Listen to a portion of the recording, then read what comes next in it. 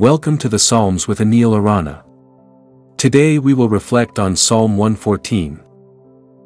When Israel came out of Egypt, Jacob from a people of foreign tongue, Judah became God's sanctuary, Israel his dominion. The sea looked and fled, the Jordan turned back, the mountains leapt like rams, the hills like lambs. Why was it, sea, that you fled? Why, Jordan, did you turn back? Why, mountains, did you leap like rams, you hills like lambs? Tremble, earth, at the presence of the Lord, at the presence of the God of Jacob, who turned the rock into a pool, the hard rock into springs of water.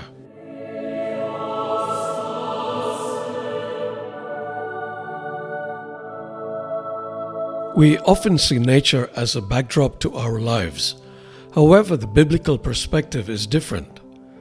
In it, nature is an active participant in the grand narrative of God.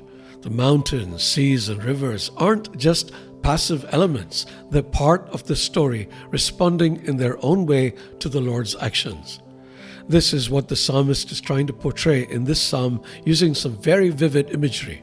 The psalmist describes the sea fleeing, the Jordan River reversing its course, and the mountains and hills leaping and skipping. It's as if all of creation is responding to the presence and power of God. Now, why would the sea flee or mountains leap?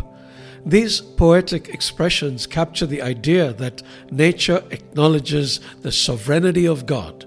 The very elements of the earth, which seem so vast and powerful to us, become emotional in the presence of God. The Apostle Paul echoes similar emotions. He writes, "For the creation waits in eager expectation for the children of God to be revealed. We know that the whole creation has been groaning as in the pains of childbirth right up to the present time." Just as the psalmist paints a picture of nature responding to God's acts, Paul describes creation as being deeply connected to God's redemptive plan. Jesus said something about stones crying out if people didn't.